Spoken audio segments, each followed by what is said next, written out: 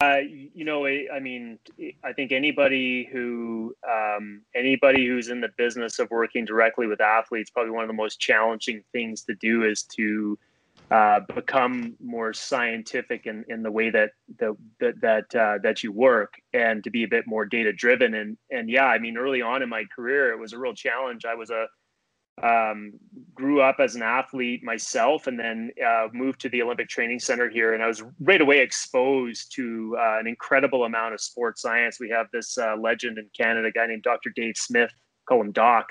He's now probably in his early 70s, but Doc, you've got these pictures of Doc at the Sarajevo Olympics in 1984 with his mass spectrometer that he's brought into the athlete village. He was taking blood samples and doing all kinds of stuff that, really for me was like my beacon for saying, how do you do good sports science, and how do you do that in a way that has impact? This episode of the Smart Athlete Podcast is brought to you by Solpre. If you're active at all, whether you're running or simply out walking for the day, you've probably experienced one of the number one problems that active people have, and that's chafing. Solpre's all-new, all-natural anti-chafe balm solves that problem while feeding your skin the vital nutrients it needs to be healthy. If you'd like to stop chafing once and for all and treat your body right, go to Solpre.com to check out the anti-chafe balm today. That's SOLPRI.com. Welcome to the Smart Athlete Podcast. I'm your host, Jesse Funk. My guest today has his PhD in medical science, his master's in exercise physiology. He's consulted and coached over 30 world and Olympic medalists. Currently, he's the director of sports science at the Canadian Sport Institute in Calgary. He does online education for strength coaches and sports scientists. He's also an adjunct professor currently doing research or actively in research. Welcome to the show, Dr. Matt Jordan. Thanks for having me. Appreciate the opportunity. Yeah, thanks for coming on. It's always nice to speak with people that are in it, doing it, both academically and in an applied sense.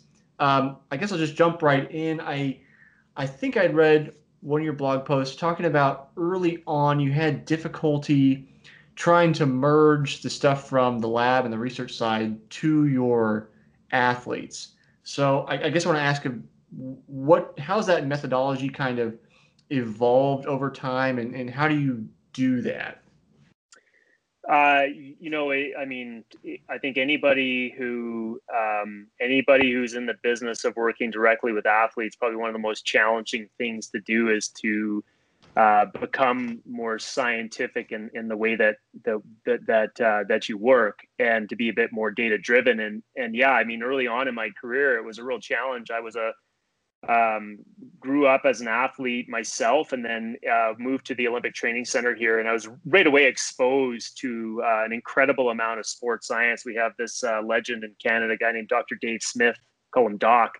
He's now probably in his early 70s, but Doc, you've got these pictures of Doc at the Sarajevo Olympics in 1984 with his mass spectrometer that he's brought into the athlete village. He was taking blood samples and doing all kinds of stuff that, really for me was like my beacon for saying, how do you do good sports science, and how do you do that in a way that has impact? And I'll have to be honest, like, it was a struggle as a strength and power coach. It really took me a while to navigate those waters.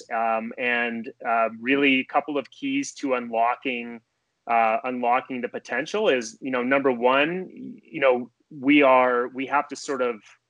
we have to learn to think about like a scientist. And that's something that I've written a lot about in my blog posts is, a scientific mind. And it doesn't mean that you're trying to do, research studies when we train, because that's not feasible. But you've got to have that scientific mind. You've got to understand the basics of measurement, because that would be the biggest problem I would have had, starting off in my career, was my measurements were just not accurate enough. So I'm trying to see these small changes in my athletes, and meanwhile, the noise is like 3 times bigger than that small change that I'm looking for. And so the downside of that is that you never really pick up what you care about. And then I'll say the third thing that was really a good key for unlocking the potential for me was getting just kind of a little bit of experience in working with data, because for where I started, using Excel and hand bombing, graphs, or, trying to create stories, it was just like, honestly, you'd collect data for an hour and you'd spend the next half a day trying to make something out of it. And so a little bit of skills. I got a little bit of skills it's actually free. You can download this off the internet. It's a program called R, and literally the letter R. For anybody who's in sort of data science or statistics, they'll know what R is. If you've never been into it, you're like, what? There's something called R, like literally R. And, reality is it's a super powerful programming language. And if you can, what I basically taught myself is how to code and how to work with data. And long story short is those three things really unlocked my ability to, as a coach, start using data more efficiently. And man, it's been it's been a big part of what I do, and it's a massive part of our work at the Institute these days. Is a data-driven approach. I feel like whenever I speak with, I'll say sports scientists as an umbrella, everybody has their own little, kind of specialization. Yeah. It always seems to be a struggle to get all of the data you want, and like you said, filter out that noise. I think particularly a few weeks ago, I spoke with a guest who is at basically the Olympic Training Center in Australia, and she's studying swimmers. So it's like notoriously difficult to try to get power data on them and all these kind of things since they're in the water, and it's not a nice kind of medium to work in to try to get that information. So it seems like more than half the battle almost is just collecting the data accurately to begin with. Oh, I mean, yeah, it's huge. I one of the things that I think through our institute, but a lot of through my PhD work, is we really brought to the community of high performance training, strength and power coaches, sports science, and sort of that elite environment. We were one of the groups, not the only group, to really start to develop this dual force plate system. And so you have a force plate underneath each foot, and you have people do jumping and squatting and all this other stuff. And what you can do is you can tease out these asymmetries, these force time asymmetries that allow you, especially around injuries, which is actually where I spend the bulk of my time these days, is dealing with athletes with ACL injury and sort of helping them get back to sport, back to performance. And it's amazing because you can use this system and you can quantify these asymmetries. But I always say to people that I'm working with on this, because I'll teach courses on using them, or be brought in to sort of help groups kind of implement it. And I'm saying, it's the most important decision you're ever going to make is input around an athlete's health and safety as they're coming back. And imagine you had a force plate that all of a sudden started to lose accuracy. And so now all of a sudden, because you got two force plates now, so you've doubled your error. And imagine now you're in a situation where the athlete's true between limb asymmetry is 20%, but for some reason one of the plates is broken, and you register an asymmetry of 5%. And now you're going to go back and make a recommendation to your head of performance or a coach or whatever to say that this athlete's ready to go, and you've actually made a mistake because your equipment wasn't working. And I just come back to this as a cornerstone is, if you're going to be using a data-driven approach, it is so essential to make sure you understand the accuracy of your instruments. And obviously there's situations there where, our force plates, we use a brand called AMTI, which is a real well-known brand of force plate. We calibrate our plates once a month, and we're within basically less than 1% difference in terms of the true load versus our measured load with our system. And there might be situations like with wearables, because I actually work with a wearable company called Plantiga out of Vancouver. It puts a IMU in an insole and measures, uses machine learning to measure insights in your movement and health and whatnot from the basically the smart shoe or the smart insole. But there's a bit of a trade-off, right? Because it's a wearable, so the accuracy goes down. And it's not that, I think it's more about, for anybody doing this, is you got to know how to evaluate accuracy, how to monitor it, so if your systems are changing, and then you have to know how to contextualize accuracy or measurement error in the context of being able to use a data-driven approach. And I would agree, it's not easy. It takes a little bit of skill, And if you skip over the step, it can make it really hard to understand where it all fits. So yeah, it's a key piece. And I think in that same post I was reading, it was you were mentioning like part of the difficulty starting out was like the inaccuracy of the plates you were using.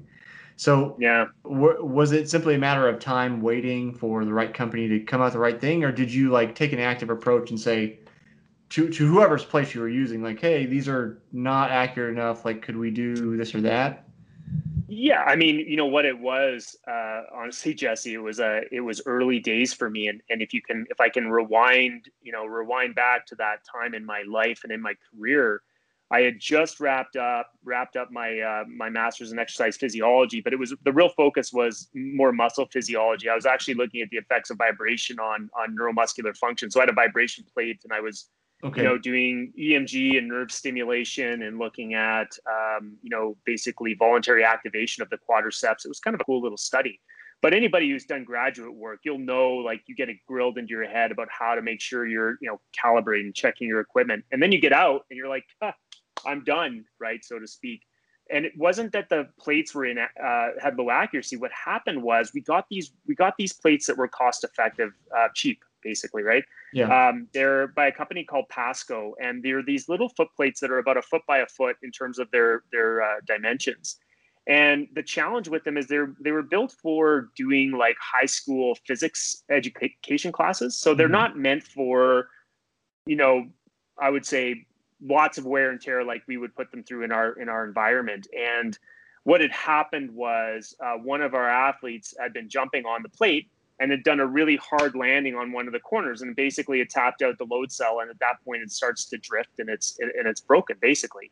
I missed it. So what had happened is I'd been collecting data, and I'd gone through the process of calibrating and making sure that everything was good when I got these plates, right at the beginning. And I remember one day bringing this one athlete in. Her name was Shannon Rempel. She was a speed skater, and I looked at the force reading. I'm like, what? She's saying she weighs about, well, this case it would have been about 30 kilos, and Mm-hmm. at the time she was probably, let's say, I don't know, just 60 kilos. Let's say she was, but there was a really clear discrepancy at that point that I observed, and I was like, oh shoot, like my plates aren't working. Mm-hmm. And so I hadn't been checking it, and it was, I touched the hot stove and burnt my hand. So just, as a kind of general rule, you should always be checking your equipment. But yeah, I mean, it was just the reality, Jesse, was like the plates were great. Actually, there's been papers published on them. I always just say that they're not overly durable, but Okay. but where we are today, I mean, I run a research lab out of the Canadian Sport Institute, Calgary, which is, you mentioned that in the lead, and it's one of Canada's 4 Olympic training centers. And I've got a really nice lab space now, and I've got graduate students who are doing research, and we put them through a cool internship program and give them a scholarship, and they get their degrees and whatnot. But now that we're in this lab and I'm actually directing students, and we've got a wireless EMG system and an IMU system and force plates and force handles and a really cool dynamometer to measure rate of force development and quad ham and hip strength and a leg press, like all this stuff that we can use for testing. It's actually, we have to be very vigilant to make sure, like all people should, if you're using a data-driven approach, just make sure your stuff is working when you Mm-hmm. collect data. Because I've made that mistake, and there's nothing more frustrating than that. I guess maybe that's the key to most things, though. Like if you have a large enough budget, you can probably find the most accurate equipment, but it doesn't always work that way in the real world where, Yeah. yeah, it's like you work with what you got and then just have to make errors. But it makes sense why now you kind of preach the, make sure you check your equipment, make sure, Yeah, you yeah, know that it will work, it's accurate. yeah, totally. I mean, it's funny, so I did my PhD under a guy named Walter Herzog, and if there's anybody on the call here or listening to the podcast who has ever heard his name, he's a world-renowned biomechanist, and he's basically, essentially at the coal face trying to understand how skeletal muscle works. So really basic science. But he brings this guy in named Jerry Pollack, who is a researcher from the U.S., and he's kind of in the final part of his academic and research career. So he's had a long history of work, and he talks about this story where he had this extremely sophisticated equipment set up at his lab that would measure the crystalline structure of muscle. So he could actually look at, you imagine you go from a muscle fiber, and from a muscle fiber you go down to these myofibrils that have, actin and myosin, and they're interacting to produce force, and he could visualize them. And he talks about the day that he had to move lab space from one lab to another lab on his campus, and there was something to do with the vibration in the building. And after that point in time, he could never get the accuracy and precision back, and it basically stopped his research because he couldn't ever find the accuracy and precision to make the measurements that he was making. And it's funny when you hear stories like that, and then you think about our world where a lot of times we're like, oh well, it's just, you're just testing athletes, right? But you really need this stuff, because if a number changes, you need to know that it was real, and you need to be able to contextualize, like, is that change that we saw, so the dot goes from here to here, is that change meaningful? And another guy who's written a lot about that is Will Hopkins, and there's lots of people who've talked about how to contextualize change and whatnot. But yeah, it's certainly it's a big part of it, right? And you got to just drill that into everybody's minds when they're students and stuff, because it's a skill. If you take it forward with you, it really helps. It really helps down the road. Well, and it's like, not even just from the performance aspect, but we think about, like, whenever I talk with people doing research, the number one problem is getting enough participants for a study in the first place, right? So then your N number is already low. So it's like, even if you find something statistically significant, it's like, well, how applicable is that to a large group? And then compound that with, where your instrument's accurate, which could produce false positive or false negative, and then you end up with this like cascading effect of, are we actually accomplishing anything? Well, heck, and you know what? You asked me the question at the beginning, like, I think how did you phrase it there?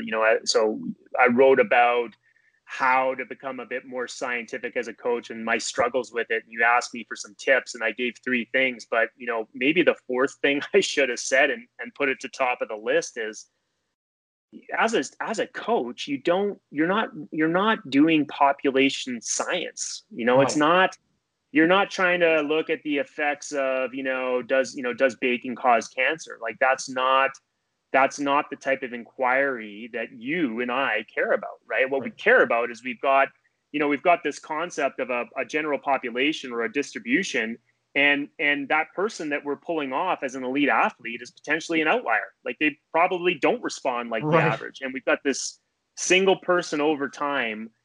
And what we care about is being able to measure, quantify, track, and evaluate how that single person, that N=1 case study, how's that person tracking over time. And really, ultimately, it's a whole, like I always say, it's like we're stealing things from science so we can do that type of inquiry, which is, oftentimes these small groups or one person. And, it's kind of a funny thing, right? Like, when you think about it, I like to think about the world sometimes as a big bucket of blue chips and red chips.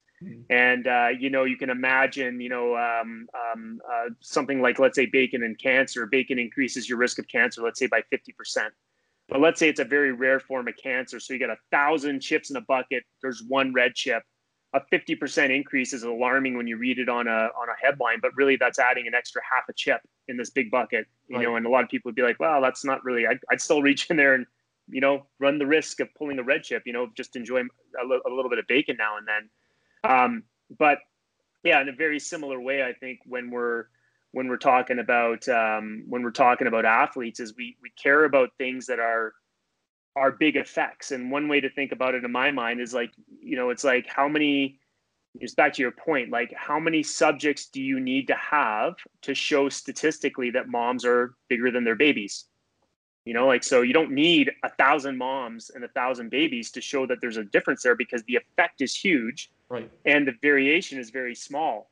And if you actually do a power calculation, you need about 3 or 4 moms and babies actually in each group, and to show that effect. And so, Yeah, I would agree, right? Like what we care about are things that are big effects. We don't want these little itty bitty things where we're talking about this little minute effect that might have this little thing possibly. What we Right. care about training athletes are the big rocks in the bucket, because that at the end of the day, if it's what usually makes the difference, right? So yeah, it's a tough world, right? Got to steal from science, but we got to remember if we're in that business of working with athletes, we're coaches first. We got to connect with people. We got to be able to create buy-in. All those things are so much, they're also so valuable and so important at the end of the day. So it makes me kind of wonder, since you are, actively engaged in research, how do you choose what you're focusing on? Are you thinking predominantly about, you know, these are my athletes, these are the problems they run into, let's look into that, or is it more of a, I'm I want to say mentally interested in this thing for no other reason than I find it interesting. I mean, I think that the best scientists I've come across are able to string together a line of thinking and a line of inquiry over their careers that really kind of advances a topic and advances an understanding around an area. And I would just say as well that in addition to that, we've also got the flip side, because I work at the Olympic Training Center, and we are constantly trying to find innovations and new ways of doing things to help our sports win medals. So, you know, in that latter bin, when you're really, sitting down with a coach, and you're looking at a sport, and you're trying to figure out where can you squeeze a percent of performance out.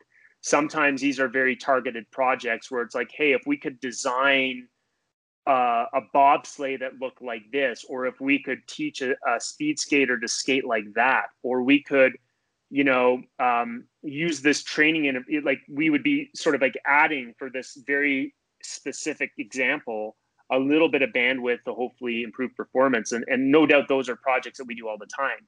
But where my research is today is, what I'm interested in, um, at a whole body level, are all the factors, basic factors that affect how muscles make force. And what we're primarily looking at is developing better testing methodologies for athletes who are coming back after ACL injury. That's been the big focus. So knee injuries, and particularly what we're doing is, surgeons do their great work, and then you've got the physiotherapists doing their great work. And at some point, this person is 9 or 10 months post surgery. They get back to sport. But what's really interesting, for example, one sport that I work really closely with, it's alpine ski racing. Mm-hmm. And it's funny that it's going to be like 18, 19, 20 months, 24 months after surgery where they actually hurt themselves again. That's where the window is typically. So there's this window way after you've had your surgery and you're back in sport where you actually have to be really working with somebody to get them back to performance. And what we find is many athletes don't get back to performance. They get back, to functioning. They look okay, but there's a gap there. So to answer your question specifically about research, is we're doing we develop better testing methodologies. We're developing ways to forecast recovery after injury so that we can make better decisions. And ultimately we're looking to develop better training methodologies and nutritional methodologies to help ensure athletes get back to the level of physical preparedness that they need to be at in order to get back to sport. So that's the real focus. I'm a strength coach first, so I care about strength, power, rate of force development. I care about how athletes take these capacities, but then express them importantly in their sport, because it's not all about making somebody like a bodybuilder or a power lifter or an Olympic lifter. Like, we need to take them and allow them to, develop capacity so they can express this in whatever environment they're in. So it's a cool cool thing that we got going on, for sure. But that's the main theme of our research. See, and I had read you about you mentioning that kind of elongated timeline for re-injury with your skiers, and I'm glad that you have some data about that, because I know. So I do another show, so to speak, where I talk about running on the YouTube channel, and on some of the injury-related ones, I've mentioned or given the advice that when you're rehabbing something, even a minor injury, it could be 6 months of continuing with it, even after you feel perfectly fine. And that comes from my own just experience being injured. I don't know how many times over the last 20 years. Um, and just knowing like those things just take a long time. And I don't have any, I'm my own case study, right? So it's like Sure. I haven't been collecting data and being diligent about doing like a daily workout journal. So I don't have that information, but it's like I know just from experience that, like, for instance, my senior year in college, I pulled my left hamstring pretty bad. And basically, I missed out on the qualifying for the national championship because of it. And that injury still bothered me. I could every once in a while for years on, a couple of years on. And it's like theoretically everything's fine, should be fine, but I found that pattern to be consistent regardless of what the injury was, and sometimes even if it wasn't severe. So just from a personal sigh of relief, I'm glad somebody has some data that says that's something we Yeah. need to look at. Yeah, totally. And I mean, it's, I can tell you that,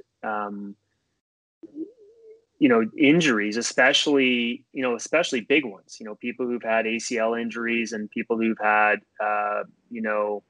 big leg fractures or whatever that might be, big hamstring strains. Um, you, you definitely see well, not in all cases, but you definitely see a long-term impact on basically how you self-organize. And this has been an area of inquiry for me that has been both sort of academically, philosophically, and also from a coach standpoint, been of great interest. But there's a body of science called dynamical systems theory, which is talking about how do how do how do how do dynamic systems, which we would be a dynamical system, right? We're responsive, we're adaptable.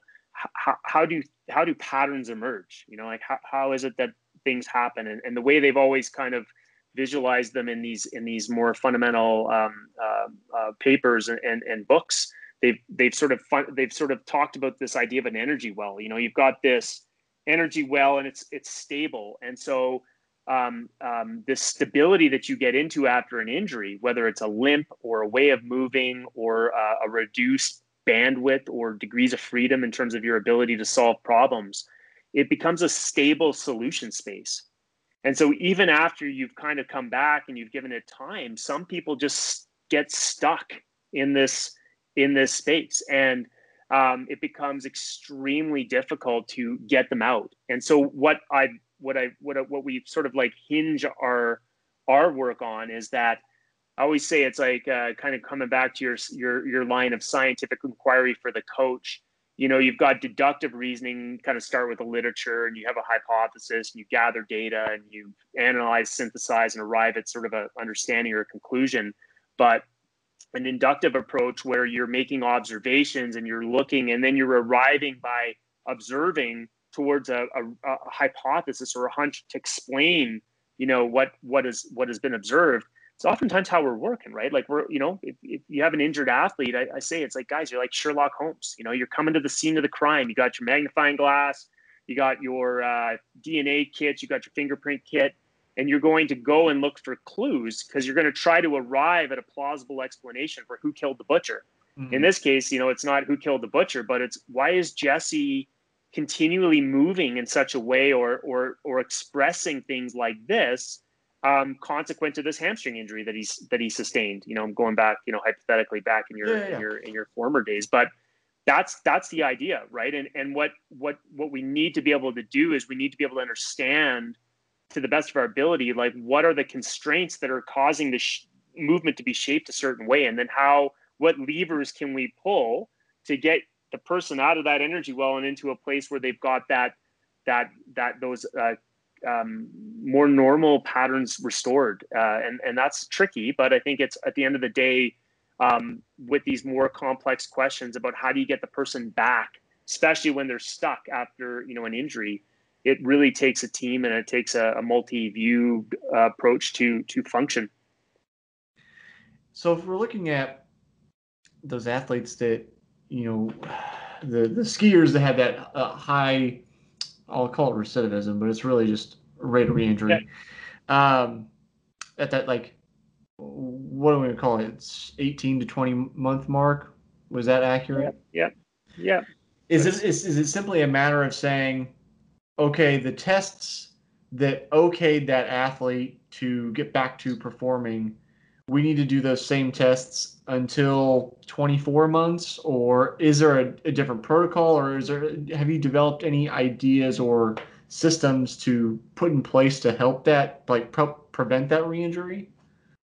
Yeah, well, I mean, so it's funny because the emerging data that we have on the kind of, and I'll use an example of an ACL injury.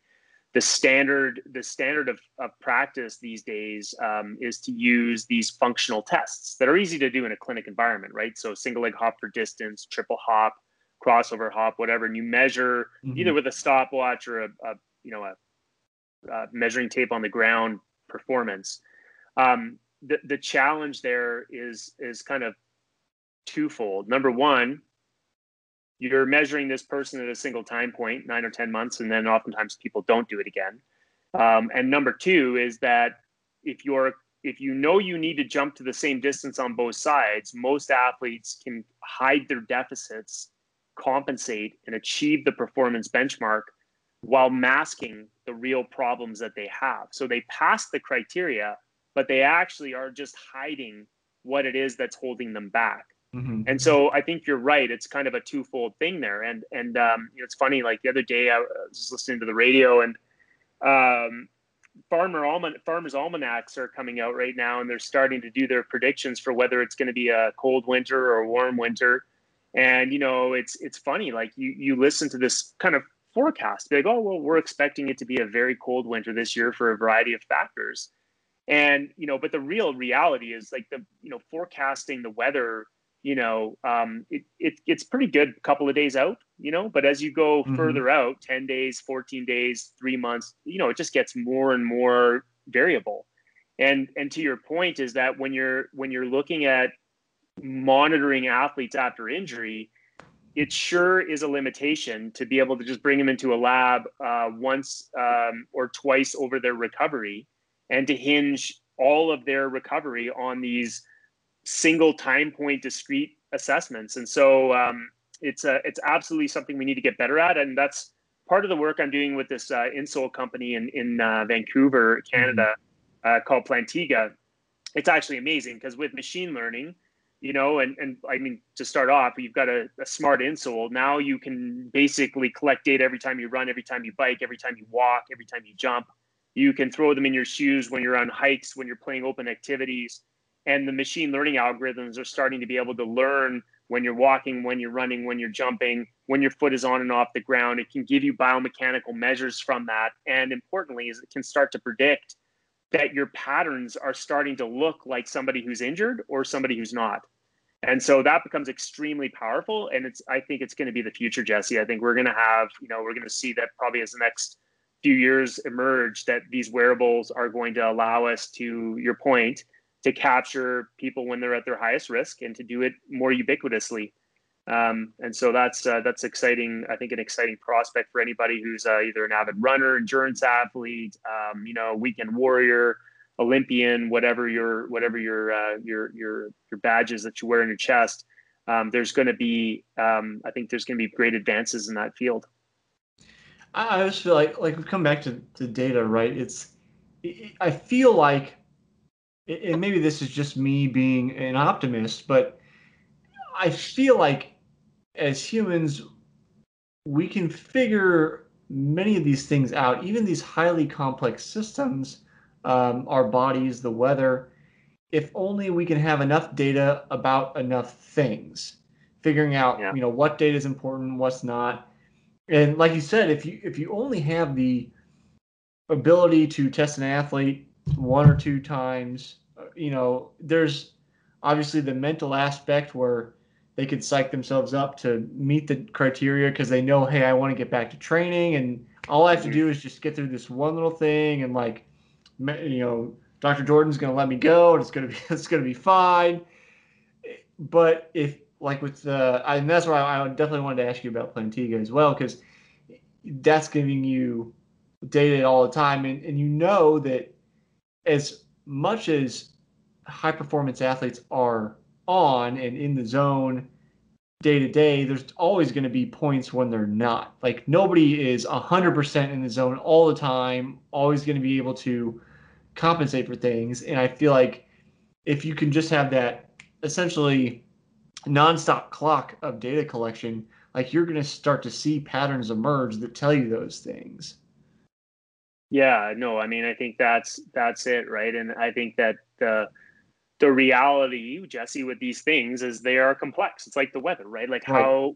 what is influencing the weather? Well, there are let's just say internal factors related to weather systems that are, probably occurring via how these systems are self-organizing and things are occurring. There's probably some human involvement, I think, right? Mm-hmm. Global warming, climate change is certainly 100% something that we are contributing, ourselves, and obviously affecting our climate.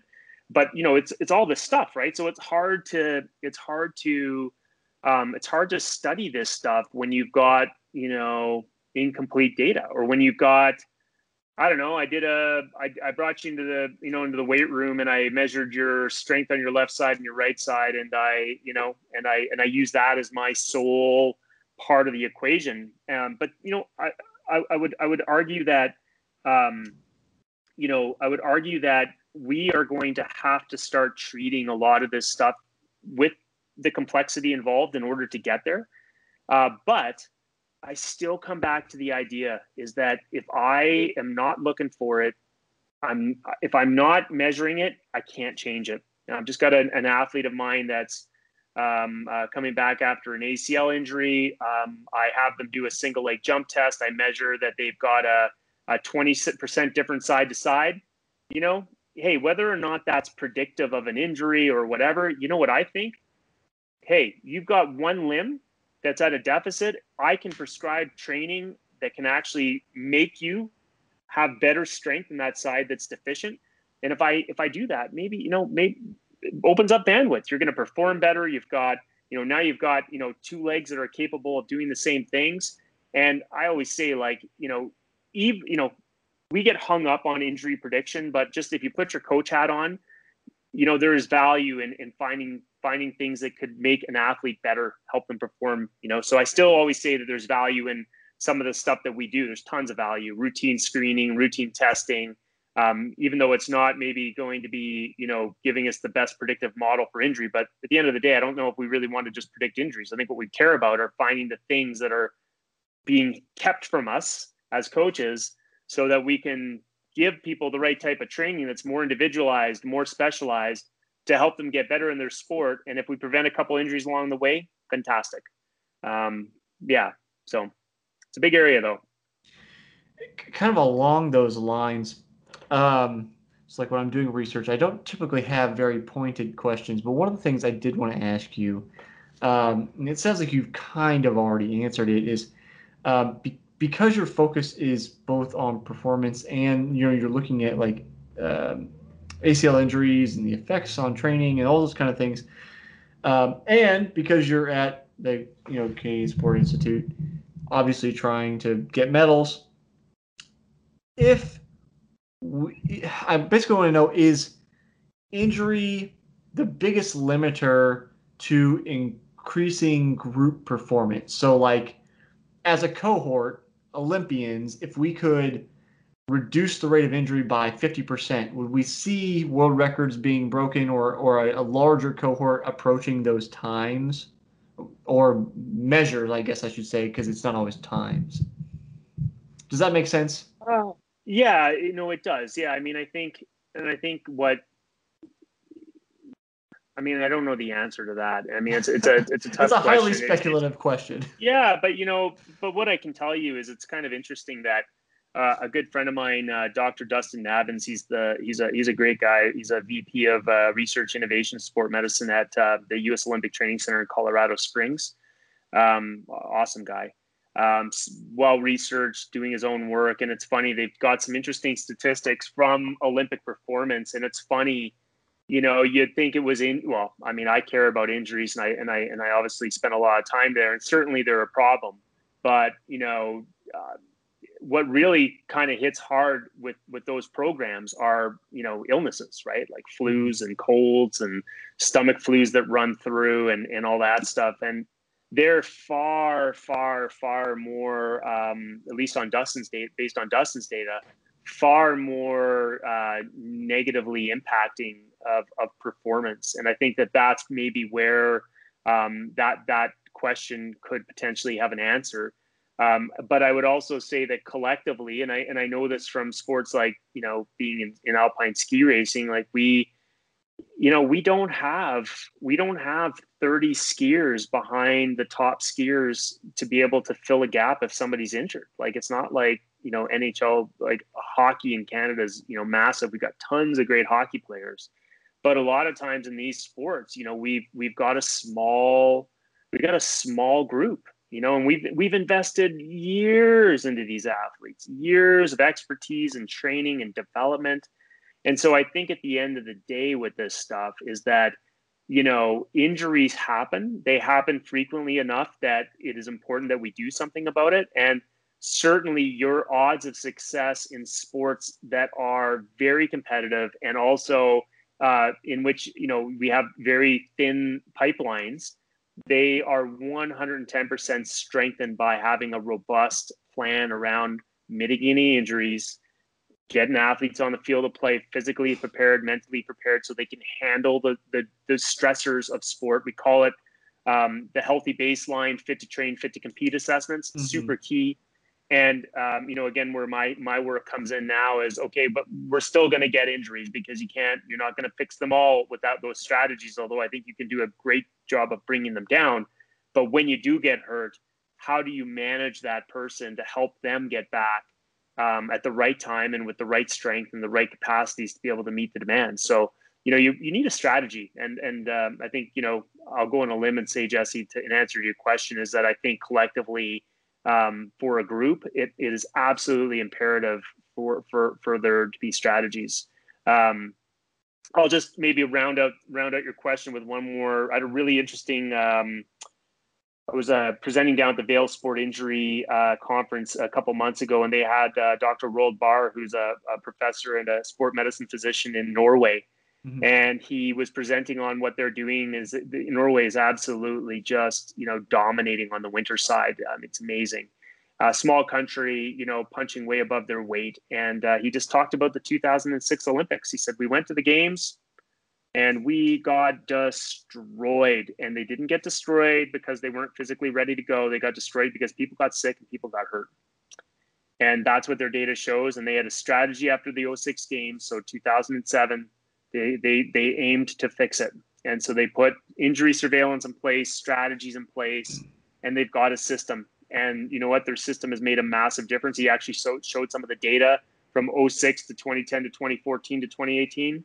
Dramatic improvement in injuries and illness at the games. And, the correlate there obviously is a massive amount of success in terms of performance. So they're hand in hand. You got to be healthy if you're going to perform at the highest level, in my opinion. It's just it goes along with something I preach all the time on the running show that I do. It's just like consistency is key.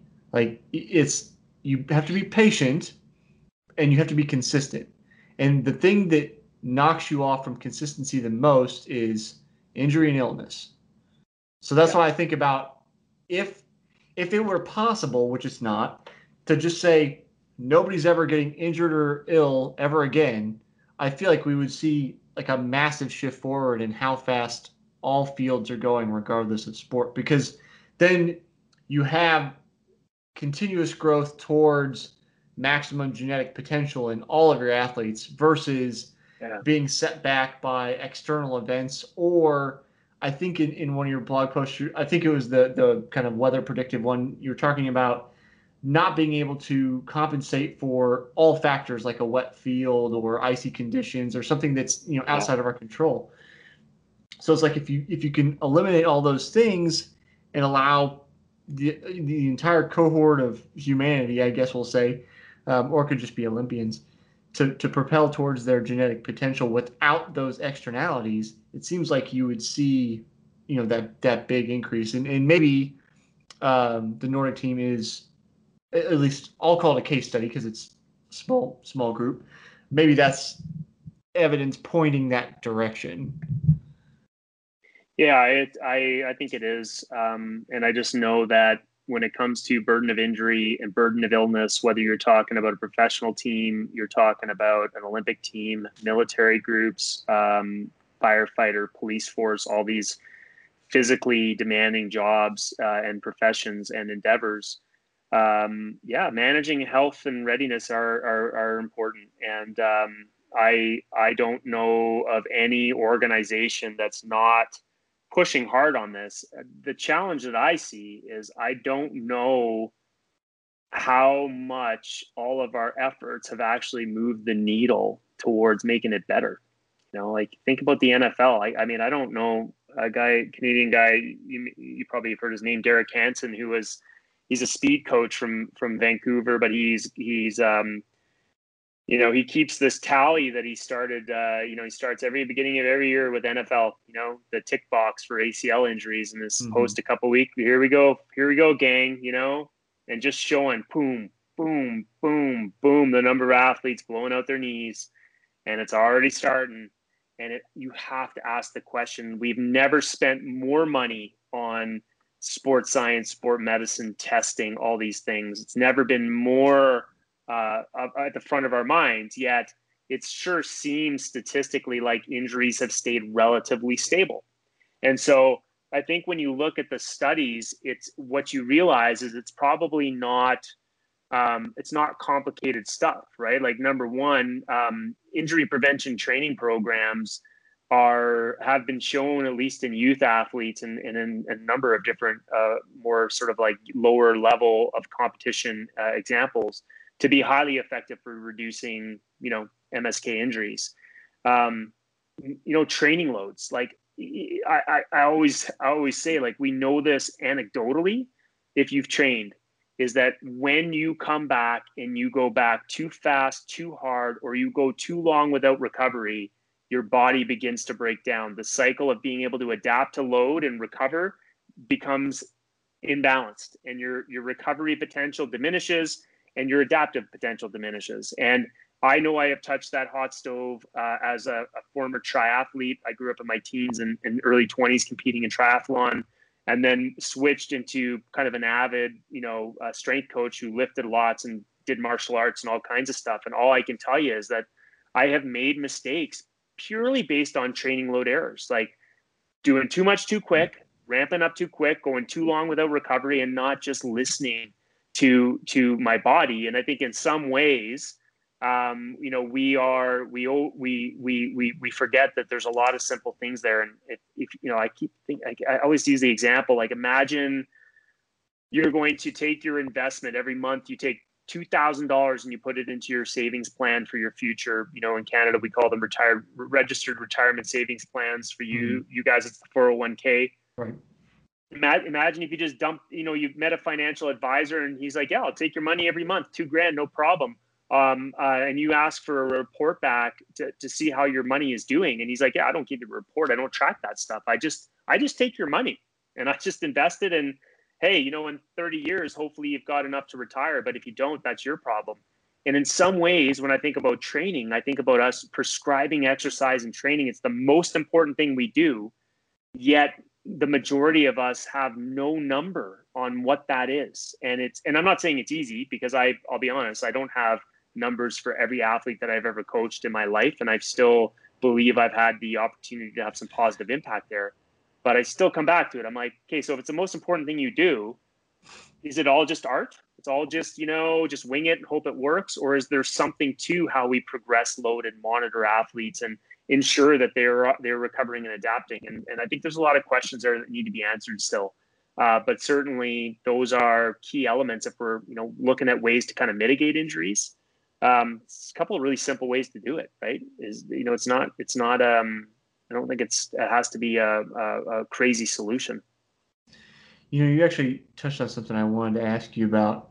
You mentioned touching the hot stove too many times by not listening to your own body. Excuse me. There was a guest I had, Claire Zai. She's a competitive power lifter, and she is also a strength coach for athletes in kind of her domain. And much like me, we like to preach rate of perceived exertion, RPE. And I wanted to know if RPE plays a role for you at all in your athletes, because I think about it in the aspect of we're these highly dynamic systems, right? And our brain is the computer running them all. So it's getting feedback that I guess I think about that feedback in terms of different signals. It could be emotional signals, we're depressed or we're anxious, or as a good example, early on in my triathlon career, I was swimming way too much for how developed my upper body was. And I got very anxious about going to the pool. I didn't want to go. I didn't want to get in. I didn't want to be there. And it was a symptom of overtraining. I would get in the pool. I would get it done. My times weren't necessarily suffering, but I wasn't really progressing. And as soon as I backed off my load, that anxiety went away.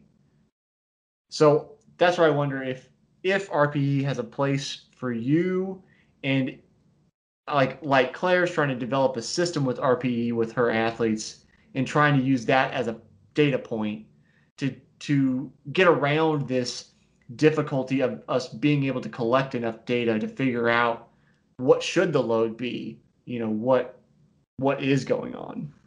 Yeah, I mean, Jesse, absolutely. Like, I think that what what I realize, and again, this comes back to your original question, what are the things that, if you're a coach out there and you want to become a bit more scientific, like where do you start? And, 110%. And I was, after I, kind of going back into my journey a little bit after being the triathlete, I got into, training, all kinds of combative athletes. So I had some Mm-hmm. MMA athletes, a couple guys who went to the UFC. I trained a lot of boxers. And I would go down to the boxing gym sort of more in the past decade just to train myself. And I'm awful, by the way. I'm not trying to pretend like I'm a street fighter or something, because I'm not by any stretch. But I remember Doug Harder, great coach. And he would be everything, whether you're a beginner or one of his pros, was all about mastering what he'd say the jab, right? Because the jab sets your distance, it sets your timing, it sets up your other punches, it allows you Mm-hmm. to have defense when you're being attacked. And I always am like, yeah, master the jab. Like, you don't need to be doing the crazy combinations.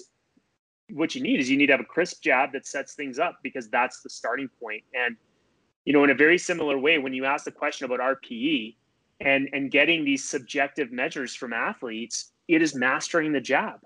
And the value in that is that if you sit down every week, you have what you planned as a coach to do, right? So I wrote you a bunch of training, gave it to you. There's what I planned, and then there's what you incurred. And because what you incurred is so dependent on all those factors that you talked about, right? Like, how are you adapting? I always say, working with ski racers, we will go to the bottom of a downhill course, and it's amazing. You watch the top 30 athletes come down. Whew, they're exhausted, they're tired.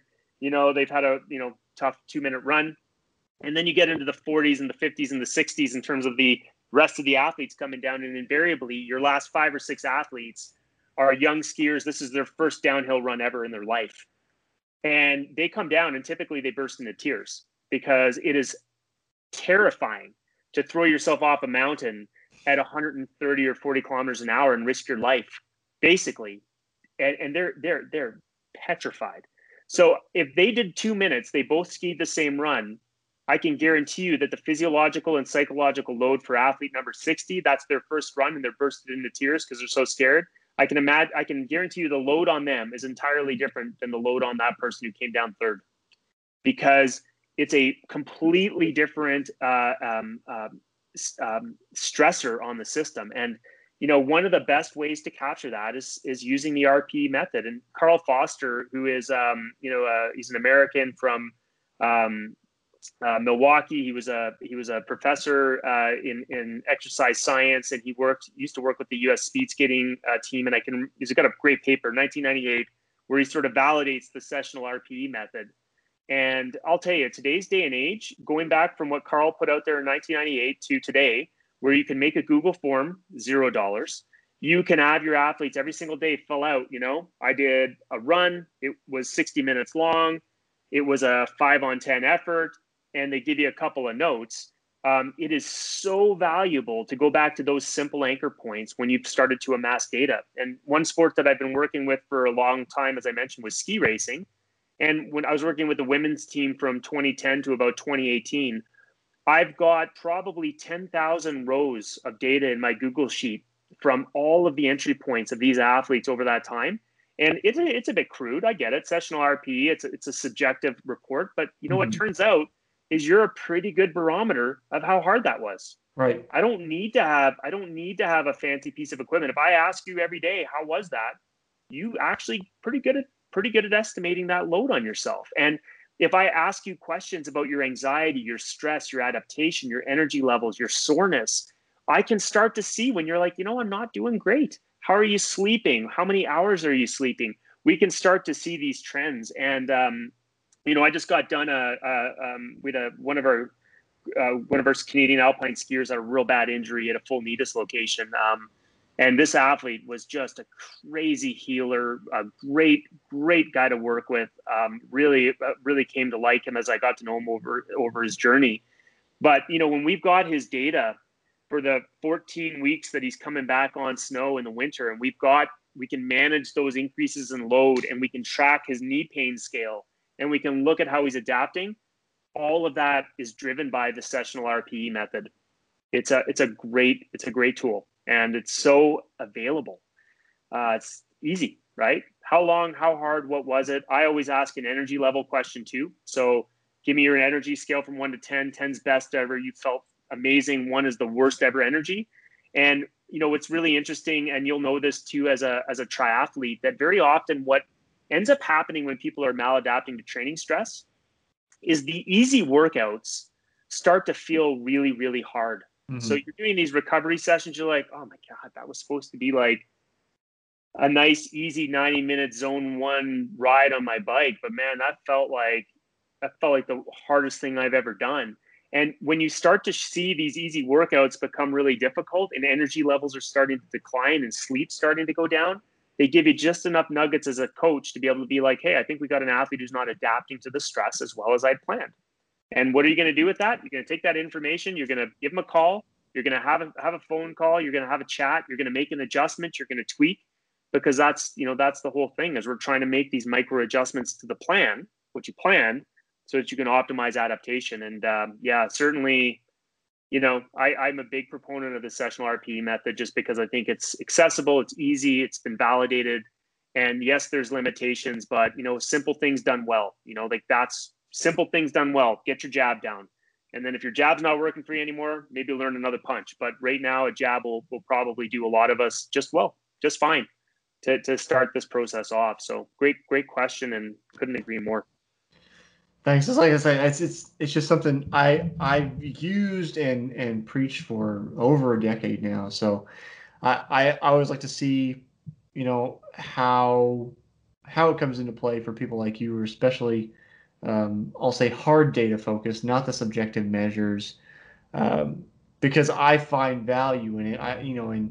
And in the, I'll say, artistry of pacing and all of these things where it's like it's internal measures, it's how you feel and all these things. But because I'm, again, just a case study of one, I'm just myself. I can't live inside of anybody else. I don't know how that all applies. So anyway, as we're starting to run short on time, there's a question I'm asking everybody this season because it transcends sports and disciplines. So I'd like to ask you what you think the purpose of sport is. Oh, yeah. I mean, I can answer this question as a parent. I've got 3 boys, and I think that physical activity is the fountain of youth. And I think it's a lot of what ails us in our society, especially North America, comes down to a lack of physical activity. And from my perspective, sport is the gateway to physical activity. And so, sport, fundamentally, first and foremost, is allowing kids and I believe you maintain the ability to learn skills well into your 20s and 30s and 40s and beyond. Sport is a gateway for developing physical skills, physical literacy that opens up the doors to being able to have physical activity. And I there's nothing that makes me prouder than to watch a Canadian athlete stand on top of a podium, getting their Olympic gold medal and, tears and all that stuff. Like it's an exhilarating moment once every 4 years, and our country goes bananas. And I know Americans go bananas for their athletes, but let's be honest, like, what do I want for my kids? I want my kids to grow up so that when they're in their 30s, their bodies feel good, they're healthy, and they can do whatever they want. They can play basketball, they can play hockey, they can play tennis. They're not afraid to go pick something new up because they've got the physical skills and the physical literacy to be physically active. And I think sport's a great gateway for that. And I expose my kids to sports because I want them to have the literacy down the road to be able to do things that they want to do. And whether they make the NHL or Olympic level sport, I could care less. Mm-hmm. It's not on my radar. So that's what sport is for me. I think it's a key part of our society, and I think it's undervalued. And I don't know about in the U.S., but in Canada, we've had this sort of like, I guess in some ways the focus on performance has gotten very, very big. Winning medals, and I like that. That's my job. I mean, it's help athletes get to the podium healthy and safe. But I think that we've sort of lost the sense of why we do this. And I'll go back to Norway because I mentioned them earlier. It's funny that their whole mission, vision, values, purpose as an organization. This is the Norwegian Olympic Committee, and I'm going to probably get the exact wording wrong. But their reason they exist is to uplift the lives of Norwegians through sport. That is why they exist. So that's why kids are out when they're young and cross-country skiing and they're physically active, because their goal isn't to just win medals, it's to uplift. And I think that sport, for me, has always been that vehicle. And I see it being that vehicle for people who are, either marginalized or, overlooked in society. And, I see it being tremendously beneficial for people who are, need to get fit and physically active for their health. It's a great vehicle. We gotta keep making sure that we're doing it for the right reasons and teaching others the value of it.